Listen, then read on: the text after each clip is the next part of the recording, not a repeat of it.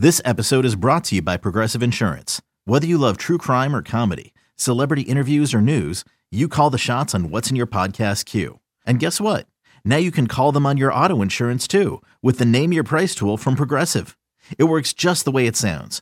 You tell Progressive how much you want to pay for car insurance, and they'll show you coverage options that fit your budget.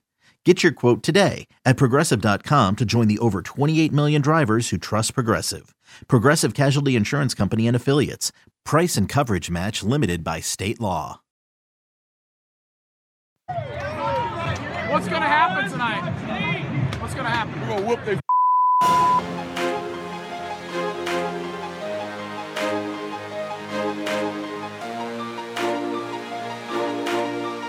Have you gotten Rommel yet? Good morning, afternoon, evening, brunch time, lunchtime. Open date is overtime. Wasn't even really an open date for some of us time. We still did some working time. That's okay. We love our jobs time. Maybe more than Dan Mullen loves his job right now. Time, whatever time of day it is, boys and girls, it's the right time for the Go Vols 24/7 podcast. Wes Rucker coming to you from Fort Rucker Studio here on a beautiful, beautiful November 1st Monday afternoon here in God's own Knoxville, Tennessee, just a couple of miles away from Neyland Stadium, which is not where the Tennessee football team will be this week. The Vols are headed up to the frozen blue tundra of Lexington, Kentucky, where it'll be in the mid to upper 20s as per usual, with the Vols taking on a suddenly reeling Kentucky team, a Kentucky team that had was on track for maybe a 10 or 11 win season, and then got the stick laid to it down there in Cowbell Town down in Starkville over the weekend. Lots to discuss about that game in this podcast. Certainly, we're going to talk Vols Cats. We're going to talk a little Tennessee football recruiting.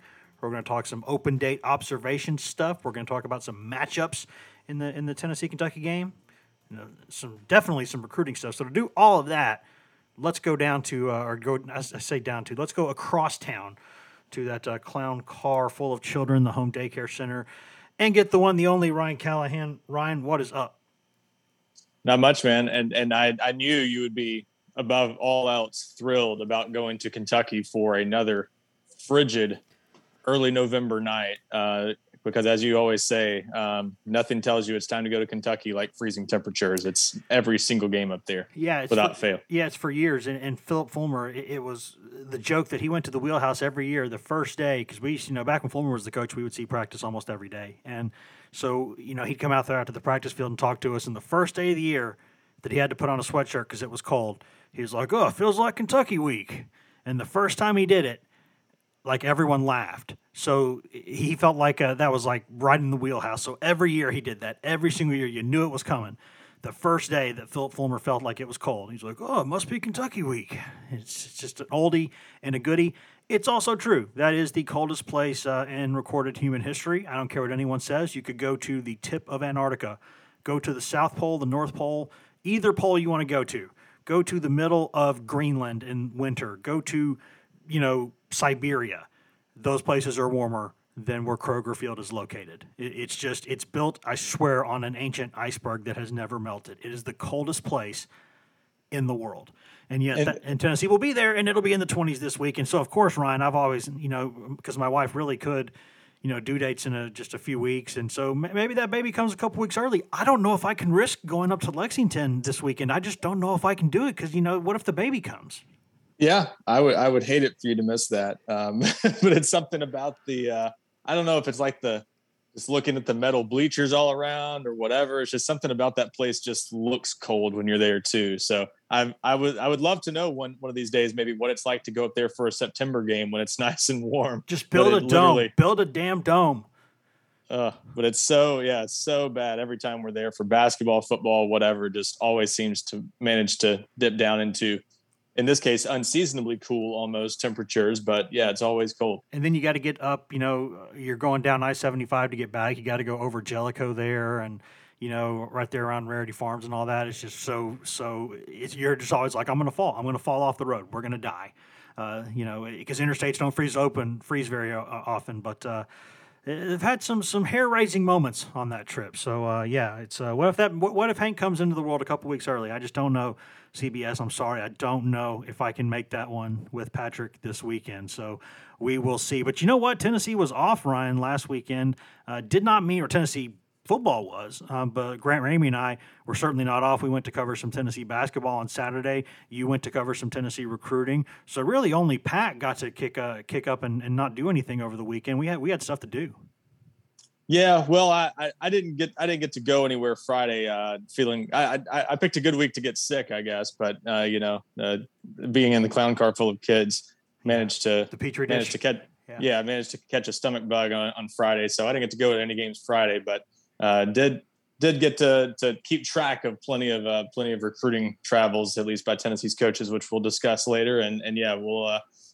We all had something to do, I guess, during the open date, except for Patrick. So hopefully he got his rest in, so that the drive up to Lexington, all 2 hours and 45 minutes of it or whatever, aren't too bad next weekend. Yeah, I went and got the COVID booster, and so for that game on Saturday, I was still feeling like all 3 times I've gotten both shots, the Pfizer ones both times, and then the Pfizer booster too. And every time, like, I've not been sick, I've just felt so tired for a day or day and a half afterward, and I was just so tired for that game on Saturday, the basketball game. But in fairness to Tennessee, those freshmen got my attention really quickly anyway. They were like some espresso shots out there on the floor. They were. You play a team like Lenoir-Rhyne, Rick Barnes' alma mater. And by the way, he was Dr. Rick Barnes on Saturday because they gave him, Lenoir-Rhyne, his alma mater, gave him an honorary doctorate somewhere along the way. So he was Dr. Rick Barnes. You play a game like that, you're supposed to beat the pants off of that team. It's a Division II team. It's even the best Division II teams, a team like Tennessee should roll right over. And Tennessee did that. No John Fulkerson, no Jonas Idu, but it didn't matter because they still had a tremendous amount better players than Lenoir-Rhyne did. But it is really hard not to be excited about Kennedy Chandler and Brandon Huntley Hatfield. I mean, Kennedy Chandler, Tennessee, I might have to eat my words on this. I don't think I've ever seen a point guard at Tennessee like this kid. This kid is just an absolute natural beast of a point guard. He sees the floor for the way no 18-year-old kid should ever see the floor. He never gets rattled. He stays calm. He makes the right plays. He's a great knockdown shooter when you leave him space. He's really, really good. Enjoy the 1 year he's at Tennessee because he's, for a 6-foot kid, he's a one and done first round type potential guy for a reason. Enjoy this season that you have of him. He is fantastic. And Brandon Huntley Hatfield took advantage of Fulkerson not being available and Idu not being available. He played 20 minutes and had a better plus minus than Chandler did. I mean, Huntley Hatfield had 15 and 12. He was great soft hands for a big man. Usually big men have brick for hands, especially young ones. He used to play football. He used to play quarterback and wide receiver before he got to be 6'10". So he's got really good hands, and you can tell. He talks about playing football helping him in that way. He's got a lot of skills, sees the floor well. I like a lot. He was much better in a game setting than he had been in practice, which is Allen Iverson shout out. That's good for Tennessee. He's got some gamer in him. But those freshmen, man, that's a really, really talented class. That team's going to be, I think, fun to watch. It's a tough schedule, so there's going to be some ups and downs in there, peaks and valleys and all that. But I think that's going to be a fun team to watch. And the biggest story for me, before we move on to football, was that Tennessee shot an unbelievable number of three-pointers in that game. 46 right? Three-pointers in that game. Oof. For perspective on this, Tennessee never shot more than 28 in a single game last year. Tennessee averaged 19 per game last year. And just about every time I've seen Tennessee take 25 plus threes in a game, I've seen Rick Barnes want to lose his freaking mind. And all of a sudden, sometime in the offseason, it's the combination of this roster having the makeup that it does with so many great shooters now on the team, like Powell, is a great shooter. Vescovi usually a really good shooter. Bailey is sort of hit and miss, but sometimes a really, really good shooter. He gets really hot and gets going. The Powell kid's a great shooter. He's a really good shooter. Chandler can shoot. They've got some guys on this team now come walk and step out and shoot some threes too. They've got a lot of shooters on this team. And Rick Barnes said of the 46 threes that he saw in that game, there were only 3 he didn't like. So it's the combination of him seeing the way that basketball is played nowadays. You think about when Daryl Morey got to the Rockets and completely changed the way they played basketball, and a lot of people said, what the hell are they doing at first? And then they realized that Morey had looked at the metrics, and that was the way to play basketball. You take three-pointers or you get to the rim. Three-pointers or get to the rim. That is the most efficient way to score points and give yourself a chance to win games on the offensive end. Alabama with Nate Oates was an extreme version of this last year. They shot a ton of threes. And look where they got. They had a really good season with some good players, clearly, but not a complete roster, but they played to that style. And they recruited to that style, and they got some really good results. And Nate Oates is a really good coach. I think Rick Barnes saw both the composition of this roster and the way basketball is being played, and I think he's finally totally bought into these metrics. And I think that's really good news for Tennessee. I don't know if they're going to put up 45 in every game because Fulkerson's out there. You're probably not going to shoot as many threes because Fulkerson is not, Olivier Comeau will step out there and shoot the ball. Josiah Jordan-James will step out there and shoot the ball. Fulkerson's only taken like 2 or 3 career threes. They're not going to shoot as many threes when he's out there, but they're going to shoot a lot more than they have been. And I think that's a good thing for Tennessee because that is the way the game is played these days. We'll have tons more to discuss. I know we'll get another season preview episode coming up here in the next 8 days because Tennessee hosts UT Martin on November 9th to get going. But there's a lot of reasons, I think, to be excited about these Vols. So we'll keep going with the attention there here in the coming weeks. But now we'll shift it back over to football. Ryan, how much football were you watching over the weekend? I know some guys try to get away from it during the open date. Some guys enjoy the opportunity to really sit down and watch college football, unencumbered by travel and, having to be at the stadium for like 7 hours or 8 hours and not being able to really soak in other games. Which way did you go on Saturday? Oh, I definitely watched plenty of football Saturday, and I enjoy it. I've enjoyed that about this. Really the past 2 years with due to COVID. People who out there who might not. I guess we've mentioned this on a lot of our podcast post game, but that we're not taking all of the entire staff to all road games because all the post game press conferences are done via Zoom for the road teams in the SEC this year. Yep. So for the past 2 years now, we've this year and last year, we've gotten to spend more Saturdays at home. And I've always joked with people, no one watches less college football than college football beat writers because we're spending a lot of our Saturdays traveling to and from stadiums and watching the games that we're covering. And there's an hour before and 2 hours after or whatever that you're dealing with all that stuff.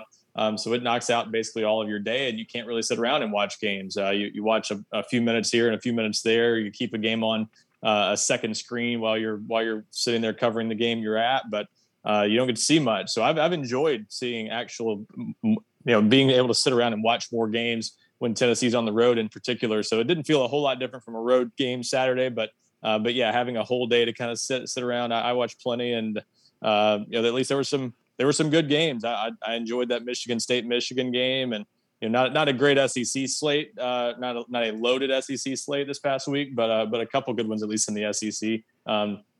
Not so much that Vanderbilt Missouri game, even though that was one of the more competitive games. Yeah. Just a gross crowd at that one. Just unfortunate. But yeah, it was a fun. It doesn't always just mean more. Oh, no, certainly not at all 14 SEC schools. There are some exceptions, but yeah, I enjoyed that. And that Michigan State game in particular, that was a fun one. I wasn't sure that one would live up to the hype, but that was a really good game. And, Michigan State looks like a legit contender in the Big Ten. I wasn't sure a few weeks ago they were, but they're looking like the real deal. Yeah. And what if Tennessee had hired Mel Tucker you instead of Jeremy Pruitt at the time? You wonder now. Of course, you can't go back and change history, and you can't go butterfly effect on things because if Mel Tucker had gone to Tennessee, instead of where he went, you just wonder how many different things would have changed in the college football metaverse. Basically, you just don't know how many dominoes would have gone a different way if that had happened. It takes like 8-dimensional chess to figure all that out, but. It's interesting because now he could go to somewhere like an LSU or a Southern Cal or it's interesting because he's now now a really hot name in the coaching world. And I got to tell you, Ryan, I watched that game at Thompson Bowling Arena sitting next to Mike Wilson, a good friend of the pod, Mike Wilson, Tennessee's basketball beat writer for the Knoxville News Sentinel. He is a Michigan State graduate and keeps an eye on the Spartans pretty closely. And he was threatening to break press box decorum during that last touchdown. So that was interesting to watch that game next to someone who was so invested in it. But it's interesting because you're right. As a college football beat writer, the few times that I've voted on the AP poll, I remember it was a weekly thing from the hours of like 11 p.m. to like 2 a.m. Basically, you're calling or texting, other friends who are on the poll, other guys across the country. Like I would, talk a lot to Andy Staples or Brett McMurphy or Stuart Mandel or whoever, and or beat writers from other schools and be like, hey, I didn't get to watch a lot of this game. I've got these guys 17th. Is that crazy? And it sounds bad when you have to admit things like that, but it's also obvious. You have until like early the next morning or whatever to get your votes in for that week, and you can't possibly go back and DVR and watch everything by then. It's not possible. You have to trust like a network of people that are around the country that you trust, and you say, hey, I've got Boise 21st. Is that right? Or I've got Colorado at 12. Is that too high? It feels too high. Whatever the conversation is, because you can't watch everything. So during the open date, normally, you get to watch a lot more than normal. Of course, Tennessee played basketball, so I didn't get to do that. But I did get home to watch some of the night games. Obviously, had the tablet on, Auburn Ole Miss, and had on the TV Kentucky and Mississippi State. And we'll talk a lot more about that game probably in the second segment because that pertains very much to Tennessee this week. But I also watched a lot of that Georgia-Florida game during the Tennessee basketball game. And I got to tell you, Florida is in trouble, and Dan Mullen's making it worse by being Dan Mullen and his personality being the way that it is. But that Georgia defense reminds me almost, and this might sound stupid, but this Georgia defense sort of reminds me of that LSU offense the year Burrow and those guys won a national title. Like LSU's offense that year was by far the best unit in all of college football. And I think this Georgia defense is about as good as that LSU offense was, maybe that sounds crazy, but to me that almost seems like the case with those guys. That might be a fair comparison. I mean, they are a generational defense. It looks like they've got that kind of potential. And if they're healthy and at full strength going into that SEC championship game, boy, that seemingly inevitable showdown between Georgia and Alabama could be quite a bit of fun. I've even talked to some people who think Georgia wins that game easily. I don't know if I believe that. I don't either. Kirby's got to go prove that in a big game to me. Yeah, and Alabama's got a pretty good defense of its own. That I think a lot of people look too much at that Texas A&M game thinking Alabama's defense is pretty human. Tennessee did pretty well to score 24 against Alabama, and that's a defense that hasn't allowed a 100-yard rusher or a team to rush for 100 yards besides Florida, I think, all season. So they're going to give Georgia some fits too if that's the matchup. But yeah, I do think this Georgia defense is really good, and I know Tennessee fans are probably hoping Georgia will stub its toe at some point and not have to not lose that smack talk of 1980 that comes up every time. Yeah, doesn't it feel like in some ways that the Clemson game might have been Georgia's stub your toe moment and they got through it? Yeah, it might have been. That's the closest they've come so far. I mean, again, we'll see in the SEC championship game, but crazy they've already clinched. Before the end of October, they had already clinched the SEC East. That's I wish there was some way to make those division races more interesting, but some years you just can't. Auburn controls its own destiny in the West still. Yeah. And Bo Nix. People talk a lot about Matt Corral for a reason. I think Matt Corral, when he's healthy, is the best player in college football. But Bo Nix has moments where he is as good as anybody in the country, period. Bo Nix has moments. His physical gifts are through the freaking roof. The arm this kid has, the mobility he has, the athleticism, the quick twitch. That guy is like, if you were to build a quarterback from the ground up, like from scratch, and say, I wanted to have all of these physical talents, you would build Bo Nix. I mean, that guy is just fantastic. But then he also does stuff where you go, what the hell are you thinking? But when he's good, man, he's really, really good. So Bo Nix on his day, he could give anybody a hard time. Harson's got a good offense, always has. We'll see. But yeah, in the East, I mean, it's not even close. I mean, Georgia's doing this despite Stetson Bennett IV being just so average as a quarterback. I mean, he made 2 or 3 throws against Florida that were absolutely horrendous. Bad decisions, bad spots of the ball, led to turnovers. And Georgia, I hate to say this because I think Bennett's getting almost the most out of what he has in some ways, but imagine if this Georgia team had a freaking quarterback.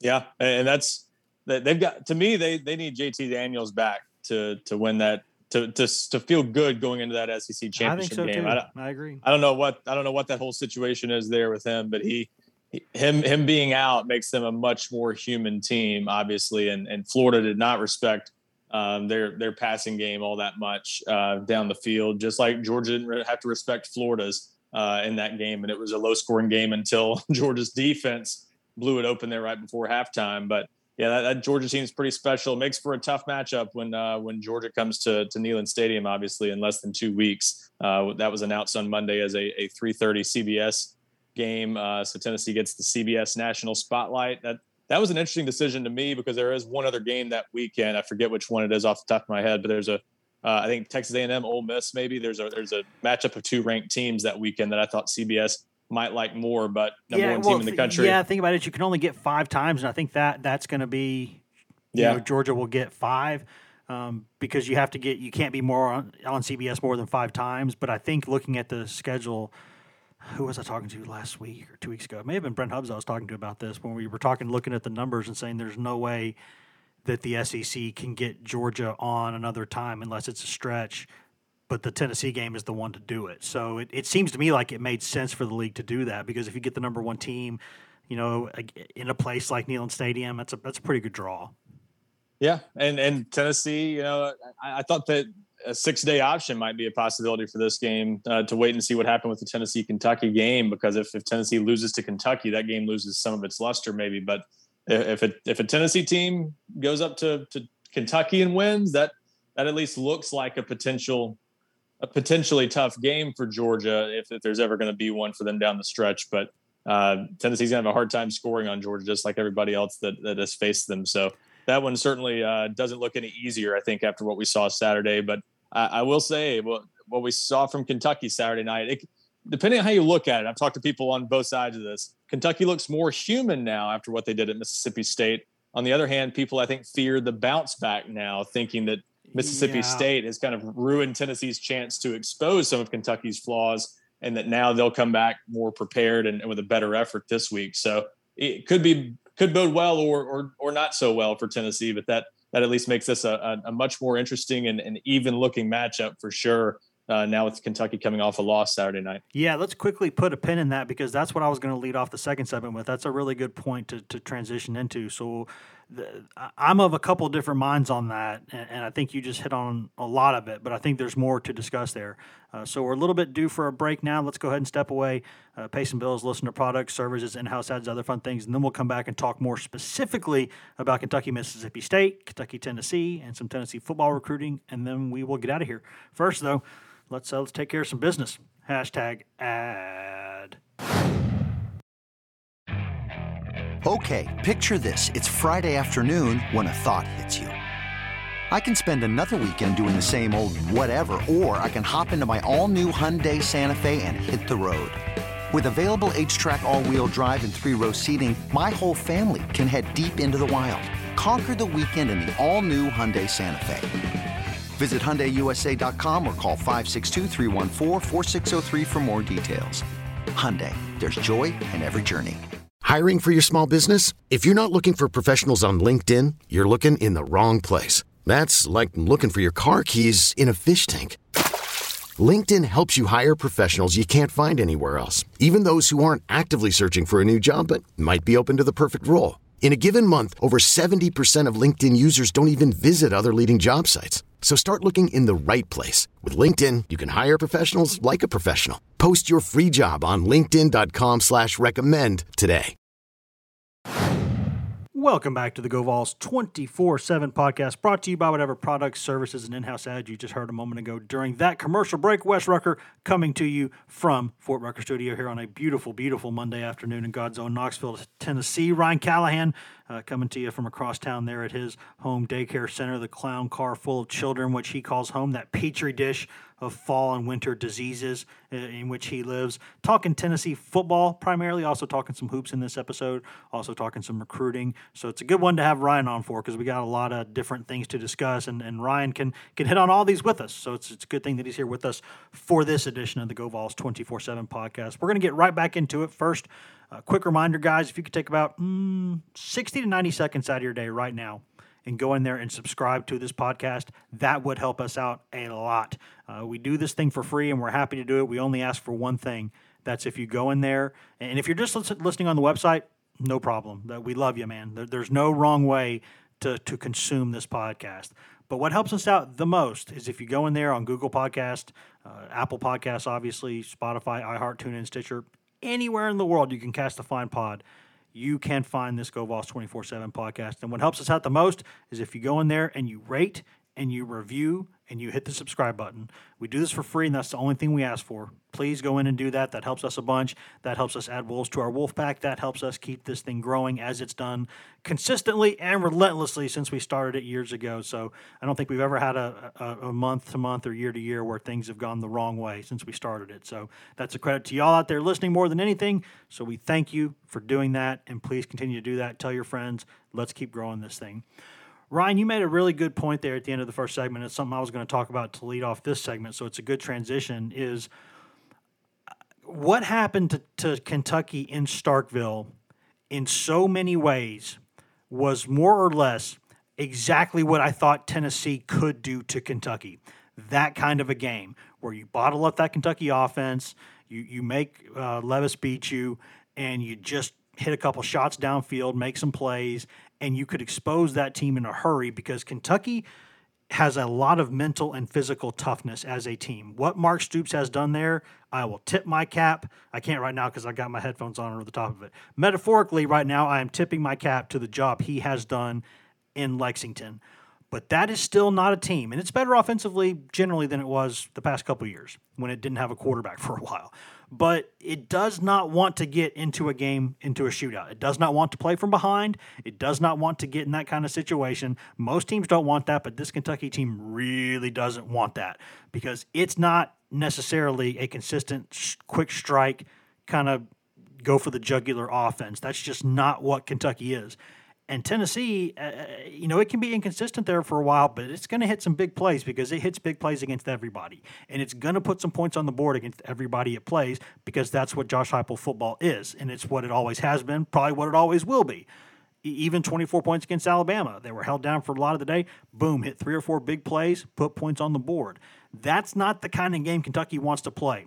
So I'm of two minds on this. The first one is, Mississippi State, which I don't think is as good as Tennessee. I mean, I think Tennessee's probably a better team, but it's not like it's miles separating them. That's what I thought Tennessee could do to Kentucky. So now it's like, okay, the blueprint of what I thought could happen is definitely possible, and that's the first thing. But the second thing, man, it just happened. Is it going to happen 2 weeks in a row? That is the concern. Will you see Kentucky get kind of chopped back down to size, kind of what some would say put back in its place, kind of set back in the corner and like, hey, bros, you're not a 10-11 win team. You're just not. Now that they have taken that punch in the mouth, that they've had that game where they just turned it over so many times, didn't score an offensive point in the first half of that game, made just so many turnovers and bad plays. They've had bad turnover margins all year long. They've not taken care of the ball, not forced enough turnovers either. So for all the physical strength and toughness that team has, and as dangerous as it can be when it gets you in that kind of low-scoring game, does it want to play a game like that? No, it doesn't. But because that happened last week, will Kentucky respond differently this week? And it's almost like, I'll be honest with you guys, if Kentucky had won at Mississippi State, I was 100% going to pick Tennessee to win that football game. Now, though, I don't know. Does that sound crazy, Ryan? Feel free to tell me if it sounds crazy, because maybe it does. Because it just happened, the thought of it happening 2 weeks in a row, I just don't know. No, it's not crazy. I totally understand where you're coming from there, and Kentucky is good enough that I don't think this was just an instance of Kentucky being exposed, and they're going to not be that impressive down the stretch because people have figured them out. I think Mississippi State did some good things against them. They were actually able to run the ball a little bit more than people probably expected them to, because Kentucky's run defense has been pretty strong this year, and State's not much of a running team, so they ran 35 times, averaged less than 3 yards a carry for the game, but they were effective enough. And then what Mississippi State did in the passing game is just hard to duplicate, because they went 36 of 39 for 344 yards. Which is unbelievable. I know the air raid has a lot of those kind of short tosses and tosses into open space and those things, but still, people know what Mike Leach's offenses want to do. That's why it's hard for that air raid offense, Ryan, to have really good performances against really good defenses, because you kind of know how to operate. If you stop the air raid before, you kind of know you drop 8 and you give them a hard time. But they popped in some runs, and by God, 36 of 39 is hard. That is, and I don't think Tennessee can expect to certainly do that, because we've not seen that really be Tennessee's MO this year. But a lot of this game to me comes down to, and Josh Heupel was pretty optimistic sounding Monday when we asked him for an update on these guys, but he was kind of asked wholesale about the health of guys like Tyon Evans, Cade Mays, and he said a lot of those guys he thinks he's leaning toward thinking they'll have a chance to be available this week. If those guys are back, that changes the look of this game for me. If Cade Mays especially, if he is not back, that's going to be a tough sledding for Tennessee against such a veteran Kentucky defense that's been pretty. Yeah, there's some dudes in that front four. And with those guys being pretty strong against the run, Tennessee's offensive line couldn't get much going in the run game against Alabama, which again nobody really has besides Florida this year. But still, that's going to be a tough matchup for Tennessee. So I still look at this as I do think Tennessee is a tough matchup for Kentucky with what they do. Because, as you said, Kentucky's not built to come from behind. They're not built to get into a high scoring slugfest that way. That they're best equipped to win this game in the 20s. If this game stays 27-24, 24-17, that kind of game is ideally, I think, what Kentucky needs to pull this one out. That they've got a more balanced team, certainly with Levis at quarterback. They're a better looking offense overall. But they're still more run heavy. They still tend to lean on their run game and play kind of tight to the vest, and just not a flashy offensive team. So they I think need a lower scoring game, and it's doable against Tennessee, as we've seen the past 2 weeks, or past 2 games. But even those, Tennessee still scored 24 and 26 against a couple pretty good teams, obviously, in Ole Miss and Alabama. So you've got hope for if you're Kentucky, but I do think Tennessee presents some real problems for them matchup wise. At the same time, I think Kentucky presents some problems for Tennessee's offense. Again, especially if Cade Mays is out, I think Kentucky's defense, has a chance to bottle up Tennessee's run game. And we've yet to see Tennessee win a game, despite kind of the perception of Josh Heupel's offense coming in. Yep. We've yet to see them win a game when they couldn't run the ball well. They need to be able to run the ball pretty effectively, at least, I think, to feel good about it. And here's how I kind of have looked at it so far.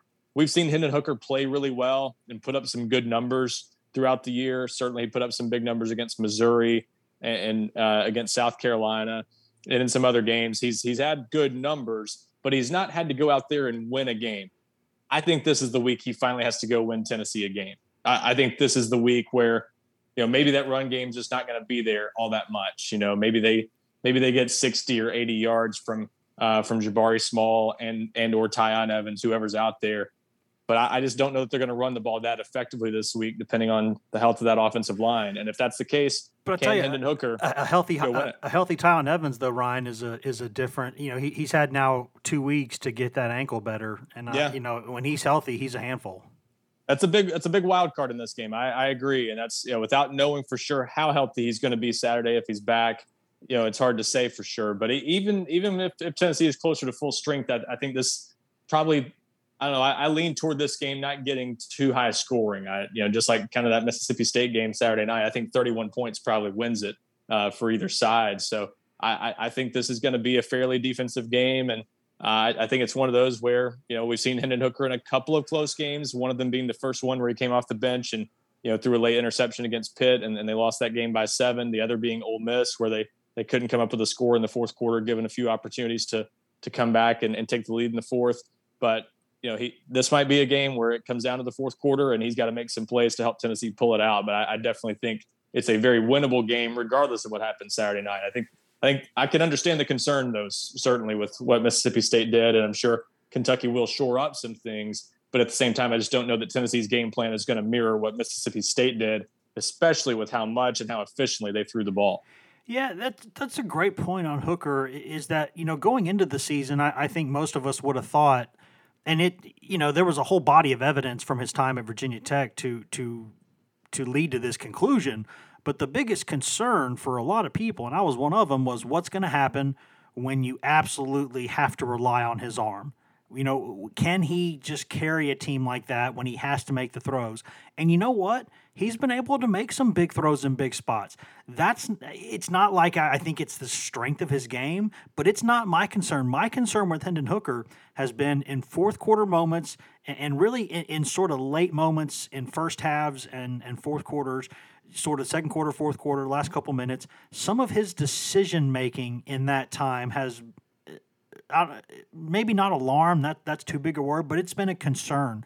Like times where he didn't think to get out of bounds or to stay in bounds. Times where he just hasn't managed the clock. For a guy who's played a lot of football and a guy who's grown up around the game, his dad was a record-setting quarterback at North Carolina A&T. He's been around the game his whole life. He's always played quarterback. He's been built for this. His inability at times to sort of read the flow of the game as it relates to time and distance and those things, that's a concern for me.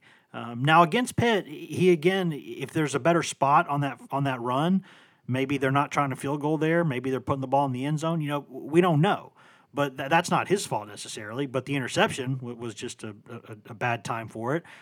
Still no word on whether Javonte Payton or Hooker went the wrong way on that interception against Alabama. I think it was Payton, but I don't know for sure. But there's been moments. I just thought having to rely on Hooker's arm would be the concern, but it turns out the bigger concern now is, will he make the right decisions late in the second quarter and fourth quarter? Because to this point, I don't know that he consistently has done that. There's been several times where he's, just sort of not read the game right. Yeah, and I wonder too, part of it is just we haven't seen Tennessee going into a game trying to rely on Hooker throwing all that much. They want to throw the ball. I wondered after what we saw from Tennessee's offensive line, how banged up they were, and how they performed in the Alabama game, if they just knowing what two games were coming up, knowing that Kentucky's defense is pretty good, knowing that Georgia's is really good, just wondering how much you're going to get out of the running game these next 2 weeks. Certainly South Alabama and Vanderbilt down the stretch should offer Tennessee some more more friendly matchups to go out and get the running game going. This week and next week could be tough, especially depending on how healthy that offensive line is. So I wonder how much do they stick with the running game this week if they struggle early a little bit? And do you maybe kind of look at it as a modified running game this week? Do you work in more swing passes and shovel passes, things like that, to sort of mimic a running game, but maybe not just classic run up the middle plays, but where I think they've done a lot of those. Velus Jones jet sweeps and things like that too. Yeah. And does Hendon Hooker maybe have to? It sounds like most of these run plays that we see that are kind of just between the tackles runs are mostly zone read plays. Does he have to start keeping more of these? We don't know his health completely. Obviously, he was able to play against Alabama, but is he healthy enough to take on a bigger load in the run game? And when I say Hendon Hooker needs to go win this game, it may be in the run game too. It may be with 220 passing yards and 85 rushing yards, but he may have to go win this himself one way or the other. And that's, I wonder if he's, it'll be a good test for him because he's obviously elevated his stock this year. This could be a chance for kind of a signature moment for him to cap off what's been a really nice year that's maybe put him on some NFL draft boards at this point. So I think this is a fascinating matchup, and not to put more pressure on Tennessee. But I thought going into the year, this is probably one of the two most important games for Tennessee. It just is with where this program is. I thought this and either South Carolina or Missouri. I think South Carolina is probably the one that people thought was the easier game. So most people would have said Missouri. But this is the one where you've got a real chance to win it on the road. Kentucky has in the last couple of years started to win more recruiting battles against Tennessee. Yes. Started to solidify itself as a program. Tennessee needs to start taking back this series, and obviously lost by a sizable margin last year to Kentucky at Neyland Stadium for the first time in a long time, losing in that fashion to Kentucky. So I think winning this one is hugely important for this program. You win this game, you're playing with house money the rest of the way because unless you get upset by South Alabama or Vanderbilt, you're headed for 7-5, and that's a really nice first year under Josh Heupel. So this is a huge game. I think it's you're pushing all the chips out there. You're all in on this game. Yes, everything if you have, the best stuff you have, everything you have. If I'm playing guys, who are pushing it health wise, as long as they're not risking further injury, you got to find a way to go this week. This is not a week to hold anybody back because as far as I'm concerned, they're going to have a tough time keeping up with Georgia next week. It's all about this game. And so I'll be fascinated to see the chess match here between these two coaching staffs. I think both staffs do a really good job. So what does Tennessee have schemed up with the benefit of an open date to prepare for Kentucky? And what's the health of this team to allow them to be, closer to that full strength offense we saw a few weeks ago? Yeah, I think, Ryan, the last point on Kentucky that I've got, at least for this episode, is that what you just mentioned, it's hard enough right now at Tennessee to do the things that it normally does in recruiting, which is, go head-to-head with your Alabamas and Georgias and Floridas and LSUs and win your fair share of those battles. It's hard to do that right now. Doesn't mean you can't do it.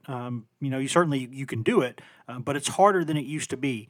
And if you are having to worry about now Kentucky and South Carolina and those teams, Missouri, whatever, those teams kind of sneaking up from behind you and kind of picking off your players, that's when you get into trouble. Like that's you want to be looking ahead of you more than behind you, traditionally speaking.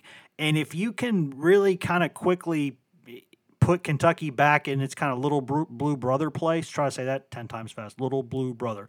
If you can put Kentucky back in that corner as quickly as possible and put that thing back where it historically is, and you don't have to look behind you as much, that makes it a lot easier to focus on the things and the programs in front of you rather than having to worry about also, keeping Kentucky off of your hind parts. It does, and it's a huge thing perception-wise, I think, for Tennessee to be, they need it. They need the discussion to be that Tennessee is that third SEC East giant again with Georgia and Florida. You need that perception because I think the perception in recent years has been Tennessee's just kind of one of those middle of the pack teams in the SEC East, and some years not even that. So obviously regaining the upper hand against Kentucky is a big part of that. So I think that's not the only reason certainly that Tennessee's lost some recruiting battles to Kentucky in recent years, but it certainly hasn't helped. That they've lost some games to Kentucky on the field, and that this has been a very tightly contested series over the past decade for the most part. So this is one Tennessee needs to regain the upper hand if they can. Mark Stoops and that staff have obviously done a great job at Kentucky, but this has been maybe the most telling sign of Tennessee's fall over the past decade is that this series used to be such a given for Tennessee, and now it's been a toss-up game. And it's obviously to the point that Kentucky's built itself up into a pretty good program, and Tennessee's trying to get back to, frankly, where Kentucky has been the last couple of years. So I think they're in a much better spot. And again, I think matchup-wise on paper, Tennessee presents some real problems, but that's one of the reasons this is such an important game because you've got a chance to go up there and beat them at Lexington. And if you can do that, hey, it's a chance to reestablish, like you said, kind of superiority over Kentucky pretty quickly. They've done that against South Carolina and Missouri. Now multiple wins over those teams in those series over the past couple of years. Now you need to start taking it back against Kentucky to put yourself back in that upper echelon in the SEC East. Yeah, because Stoops is 2-6 against Tennessee or whatever it is. So it's not like it's some problem where they're catching you actually on the field or sort of consistently making themselves superior to you on the field. But I'll tell you what matters, and Ryan, you cover recruiting, so you would probably know this infinitely better than I would.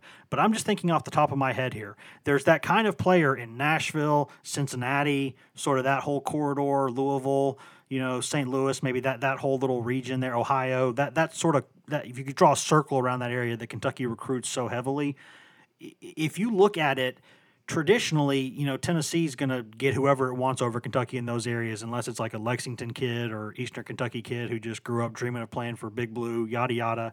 There are outliers like Randall Cobb, but normally your Tennessee, you're going to win those battles.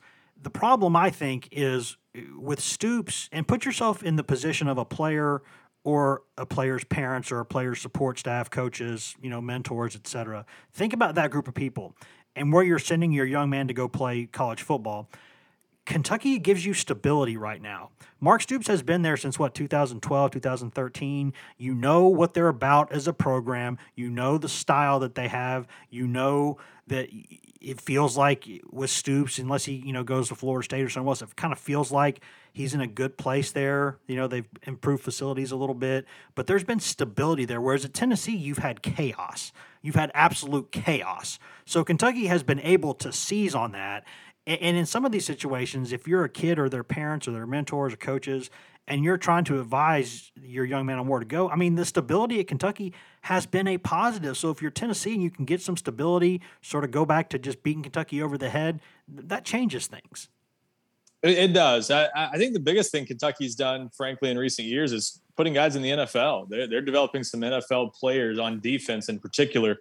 That's been one of their biggest selling points to get guys like Keaton Wade from Summit, the 4-star linebacker that I think probably projects as an edge rusher in college for the most part. But guys like that, seeing, Josh Allen go to the pros and be early draft picks, things like that. So that speaks volumes about what that staff has done. And that's one of the biggest things they've had success in selling. But yeah, a lot of it is stability and just kind of overall trajectory of that program. They have done a good job. They've gotten some good offensive linemen over the years. That their offense is still not a juggernaut. They're not as balanced as most SEC teams are these days, but they are. But they're a better offense than they have been. They're not throwing a wide receiver out there and running the single wing or whatever that we've seen a couple times. But they've continued to make just kind of steady progress and obviously put themselves in position this year to have a chance to win 9 or 10 games going into this month. So we'll see how they finish. This is a big game for Kentucky. It's a big game for Tennessee. But to your point, Tennessee's not lost the overall control of the series, but Kentucky has won 2 of the last 4 meetings. They've won 3 of the last 10. Each of the last 3 that Kentucky's won in this series, though, has been a devastating loss for the Tennessee coach at the time. In 2011, obviously, that was sort of the beginning of the end in some ways for Derek Dooley. In 2017, that was, the next to last fatal blow for Butch Jones that obviously resulted in him being fired. And last year, even though it's, the NCAA investigation and everything else that led to Jeremy Pruitt's firing in January, that loss started to change the feel, I think, that fans had for where the program was headed. That game being 34-7, I think just left such a bad taste in fans' mouths that they didn't know that they were going to rebound under Jeremy Pruitt. So each time you lose to Kentucky, it's an event for Tennessee, and you can't have that. Not to say that any loss this year would be as devastating as any of those was for Tennessee, but you still need to stop that because it doesn't need to become more of a trend than it already is. And certainly Tennessee winning this game in year 1 under Josh Heupel could go a long way towards sort of reestablishing order, at least the way Tennessee wants to have it. Yeah, because there's been this perception out there this season, and admittedly Kentucky is actually trying to throw the football some now, so it's not like the past couple of years at times where they just didn't even really try to throw the ball because they couldn't. But there's this perception out there that they've made some big strides there, and I'm going to be honest with you, numbers don't show that at all. Kentucky right now, nationally, there are 130 teams in the country. Kentucky's 101st in passing offense, guys. 101st. In scoring offense, Kentucky's 88th nationally. In total offense, Kentucky's 92nd nationally. They haven't reinvented the wheel offensively there, and they're just all of a sudden throwing it great. They can occasionally throw the ball downfield now, which, hey, it's every week's its own week, right? Bryce Young never ran until he faced Tennessee, and then he ran a bunch. So I mean, things happen in football, but there's this sort of, I think there's been a little bit of a misunderstanding of how much they've turned things over offensively there. It's numbers just don't show that. And so, if you're an offensive player considering Tennessee or Kentucky, maybe the stability at Kentucky, maybe the opportunity for playing time if you're a good quarterback or receiver early on in your career is something that appeals to you. But if you're looking at, do I want to play offense for Josh Heupel or for Mark Stoops, I don't know how that's even a question. Yeah, and this is, to that point, Kentucky has only thrown for 200 yards in a game twice all season, and it was against Louisiana Monroe and Chattanooga. There are other games they haven't topped. The Mocs gave them a big push, Ryan. They did, and there are other games. There are other 6 games this year they've not topped 192 passing yards, and for that matter, total offense they have finished with no more than 356 yards in, it looks like, 5 of their 6 games. Or 5 of their 8 games. So 3 games this year, they've topped 356 yards. So they're not putting up big numbers offensively still. They've had some games that have been more efficient than others, but 216 last week. Yep. But passing attempts, not particularly high. They had to throw a lot against Georgia because they were playing from behind, but most weeks it's 30 or 35 attempts, no more than that. So they are still a run-first offense. They are, as you said, more balanced than they have been, but that doesn't mean they're necessarily a dangerous passing team. You do have to watch Wan'Dale Robinson. He's put up some big numbers at wide receiver. He's the big threat that Tennessee has to keep an eye on. This is a fascinating matchup for me because of what Kentucky has. It's more of a traditional pro-style offense, sort of, that wants to run the ball first. Tennessee's done well against running backs this year for the most part. They've not really been gashed by a lot of running backs. We'll see if that holds true this week. And we'll see if Tennessee can sort of focus in on a star receiver like Wan'Dale Robinson and keep him from beating them. Their defense overall has played solidly, but can they shut down a guy like that to keep this, again, not very impressive stats-wise, but solid, respectable Kentucky passing game? Can they hold that in check by keeping Wan'Dale Robinson from beating them? Yeah, and Kentucky did in that state game. There were a couple of those turnovers were really bad luck. They were tip passes that went the wrong way or something like that. I mean, they just had one of those nights, and I got to be honest about that. They just had a night where everything that could go wrong went wrong. But, Chris Rodriguez, is talented and big and bruising as he can be. He fumbles the ball way too often. I mean, they've got some issues there offensively, and I just think it's a fascinating game for so many reasons. And the question I can't figure out is whether Kentucky's performance against Mississippi State makes it more or less likely that Kentucky will kind of come apart at the seams against Tennessee. I don't know, but there's a lot to talk about, and we'll obviously have this at least. Go ahead. I was going to say one more thing on that. The interesting stat here that I think is obviously going to be the key to the game, and always is turnovers, because that's obviously what cost Kentucky that game. Their turnover margin this year is pretty terrible. Plus 11 it looks like, or minus 11 it looks like for the season. They've had 5 turnovers or 5 games where they've had multiple turnovers this year. So win the turnover battle, you're going to have a good chance of beating them. But Kentucky's got to take better care of the ball. Clearly, they lost the turnover battle 4-0 against Mississippi State. That was the story of the game. If they don't turn the ball over, they're probably in that one until the fourth quarter. So that's always going to be a key. But I think for this game in particular, Kentucky has shown a sort of a tendency to turn the ball over. Tennessee needs to keep it that way and needs to continue to take care of the ball as Hendon Hooker has done for the most part this season. He's not been perfect, but for most of the season, he's been very good in that area, and that needs to continue. Yeah, they've just come at really bad times when they've come. Very true. Pitt, Alabama, just back-breaking moments for them. But yes, Kentucky is dead last nationally by a wide margin. Dead last nationally. Again, I'll say this again. Dead ass last nationally in turnover margin, minus 1.5 per game. Minus 12. Actually, I said minus 11. It's minus 12. So those 11 were on offense. There must be another one somewhere. But yeah, that is a pretty bad number. And if you're Tennessee, you've got to be – Tennessee's defense should be licking its chops this week. You need to keep that up. But obviously they've not done it every game. But they've also not forced many turnovers. Only 4 turnovers forced by Kentucky's defense all season, which is kind of mind-blowing when you think about what their record is. Yeah, for perspective on this, there are only 6 teams nationally that have a -1 or greater. There are 130 teams in the country. Only 6 of them average -1 or greater turnover margin per game, and Kentucky's at 1.5. So that tells you how much of a statistical outlier they are there in terms of turnover margin. It's terrible. But Ryan, there's so much more we can discuss about this game. We'll discuss about it Thursday for sure. But before we get out of here, I know you weren't able to get out of town because you had a bit of a tummy tum issue there over the weekend. But in terms of where Tennessee's coaches went, I know the bye weekend, coaches like to spend time with their families on Saturday, but Thursday and Friday of open date weeks are huge times to get on the road and see guys in recruiting. Sort of where all did Tennessee's coaches go over the weekend, and where might that matter the most? Yeah, they tend to be more important visits as you get later in the season, obviously. And Tennessee's coaches haven't spent a ton of time on the road during the season. They've tried to focus on.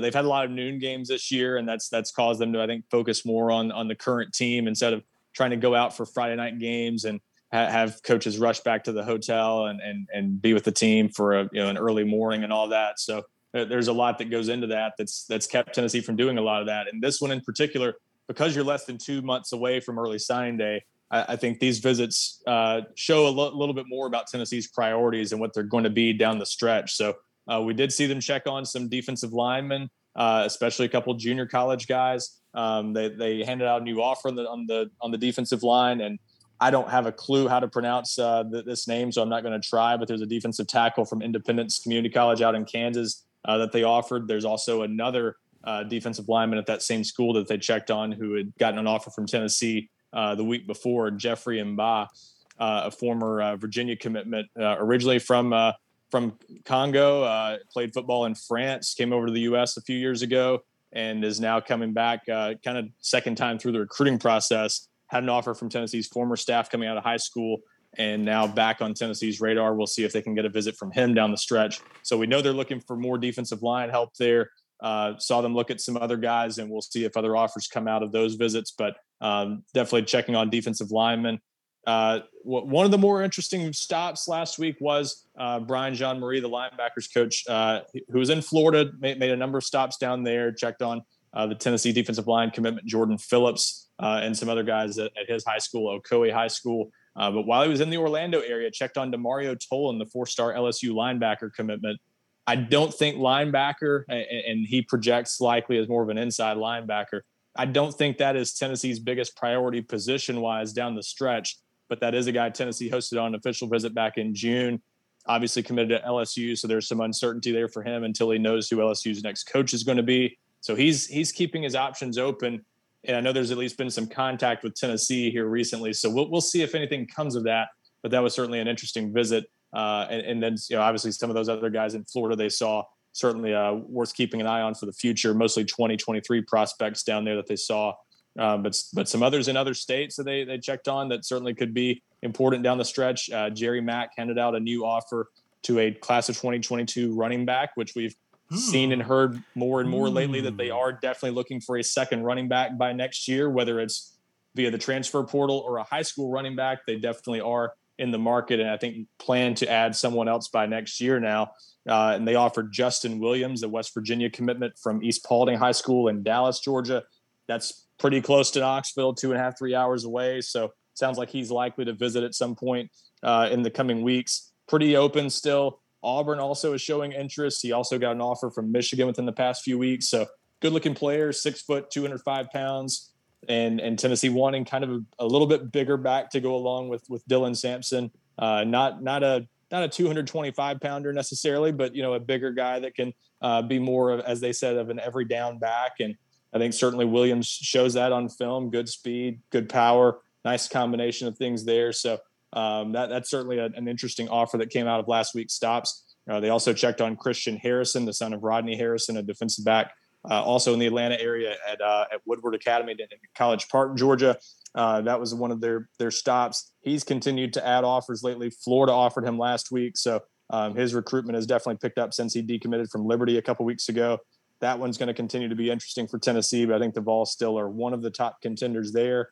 And we've continued to see junior college defensive back offers go out. They just handed out another offer on Monday that we reported on GoVols 24/7 earlier, but still looking at junior college help in the secondary too. So certainly don't be surprised if Tennessee signs some junior college guys in the secondary and potentially on the defensive line too, depending on how things go as they look to fill some needs on defense. And then Josh Heupel finally was in state. He crossed the state, basically started in Memphis and made a number of stops over there before watching Cameron Miller, the Tennessee wide receiver commitment, and his team play Thursday night. And then on Friday, made a number of stops in the Nashville area and spent some time Friday night at Greenbrier High School, where Nathan Robinson, a linebacker at Greenbrier, who's going to play on the defensive line in college, it looks like, big kid, 6'5", 240 plus pounds.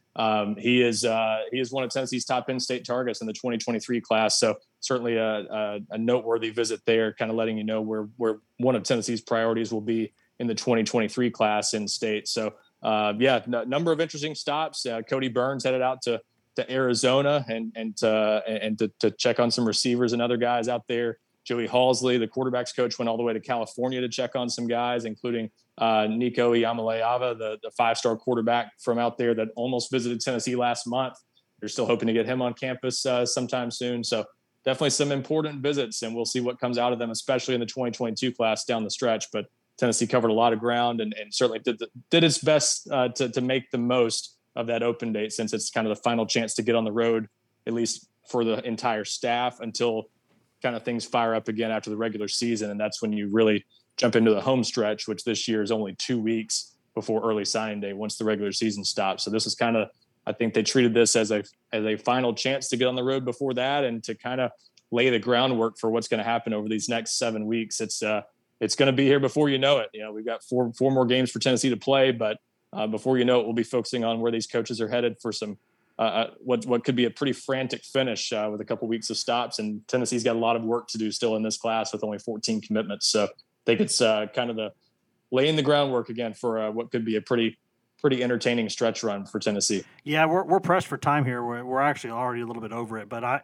think it's a really interesting point you made about the JUCO defensive backs, because if I'm Tennessee, I would definitely be looking at some JUCO defensive backs, because you know, Warren Burrell could come back next season. He could be a super senior. I imagine he might come back. You know, Kamal Haddon comes back. But you lose Kenneth George Jr. for sure, and you probably lose Alontae Taylor. I imagine the way he's playing, you know, being the Senior Bowl, I imagine he's not going to take another season at Tennessee. And you know, they've got some young guys they like there for the future, Deshaun Rucker, some other guys, but man, a couple of JUCO old heads would make a lot of sense in that group for me, even if Flowers and Burrell and those guys come back.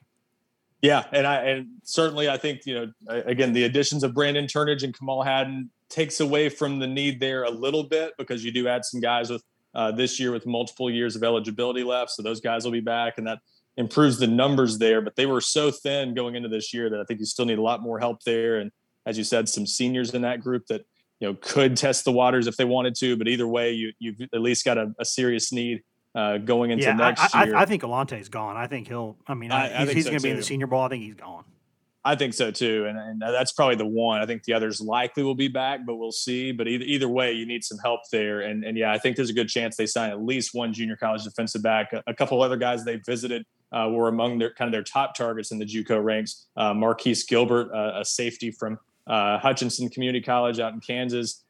He's planning to take an official visit to Tennessee this month. And then Keontae Scott, a cornerback out at Snow College in Utah. So again, places that are hard to get to other times. They took advantage of the chance during the open date to go see some of those guys.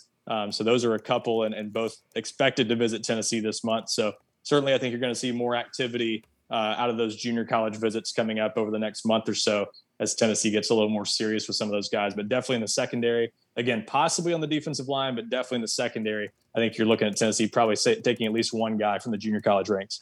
Yeah, it makes sense to me. I mean, I think that also somebody went to Snow College. I'm trying to remember who it was, but I think there's some prominent NFL guys maybe went to there, or at least one guy went there. I don't know. Just off the top of my head, that name rang out to me as something that, wait, where have I heard that before? So I'm going to go look that up here in just a little bit when I get done with this. So that's not going to help you as you're listening to this podcast, but you tend to hear all these junior colleges all the time. It tends to be the same 10 or 15 programs that produce the vast majority of the successful guys. Sometimes some random ones, but Georgia Military, Hutchinson, Independence. It's a lot of the same schools that you see over the years. Now I remember why. Josh Heupel spent some time at Snow College. That's yeah, yeah. absolutely. There you go. I was trying to remember somebody. Why do I know that? And it's familiar. I remember writing it recently. Yes, Josh Heupel. He spent some time there. He spent a year there playing.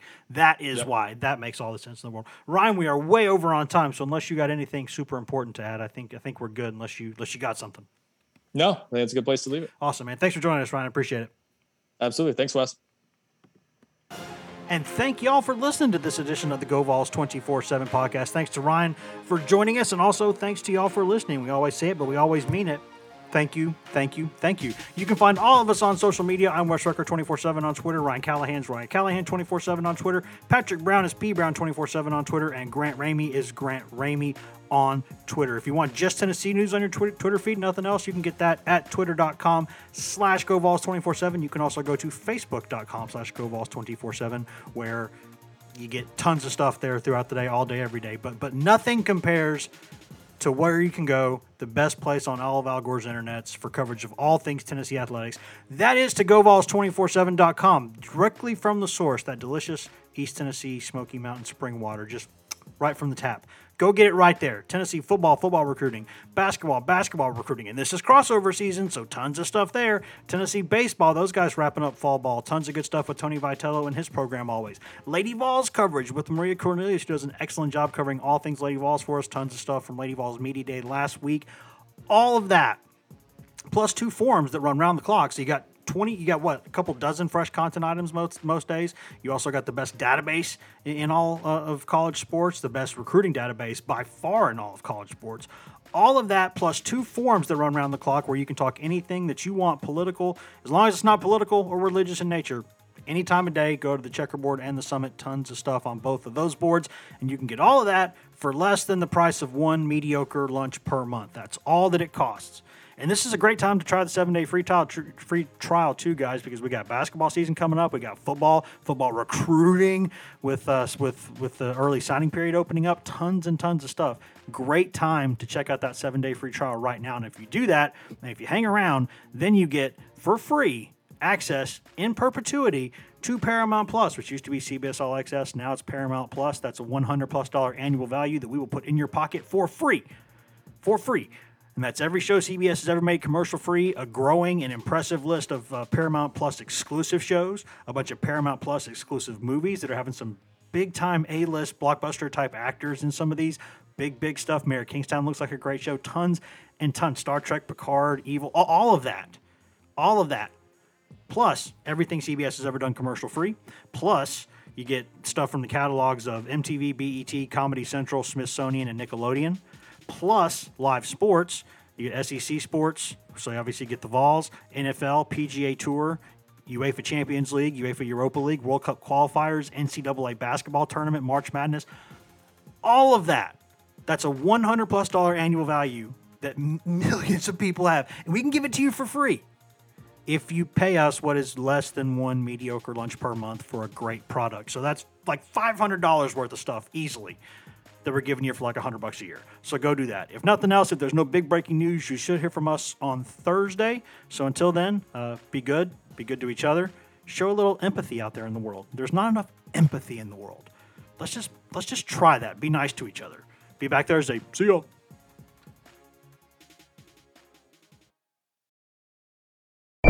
On May 23rd, I want to go back to normal. What's normal? the Paramount Plus original series, Evil, returns. We've already hunted werewolves, demons. And now what? A baby Antichrist? Okie dokie. Prepare yourself. You will not beat us. For the end. I have visions of hell. Make it stop. Make it shut up. You're not gonna survive this. Evil, the final season. Streaming May 23rd, only on Paramount Plus.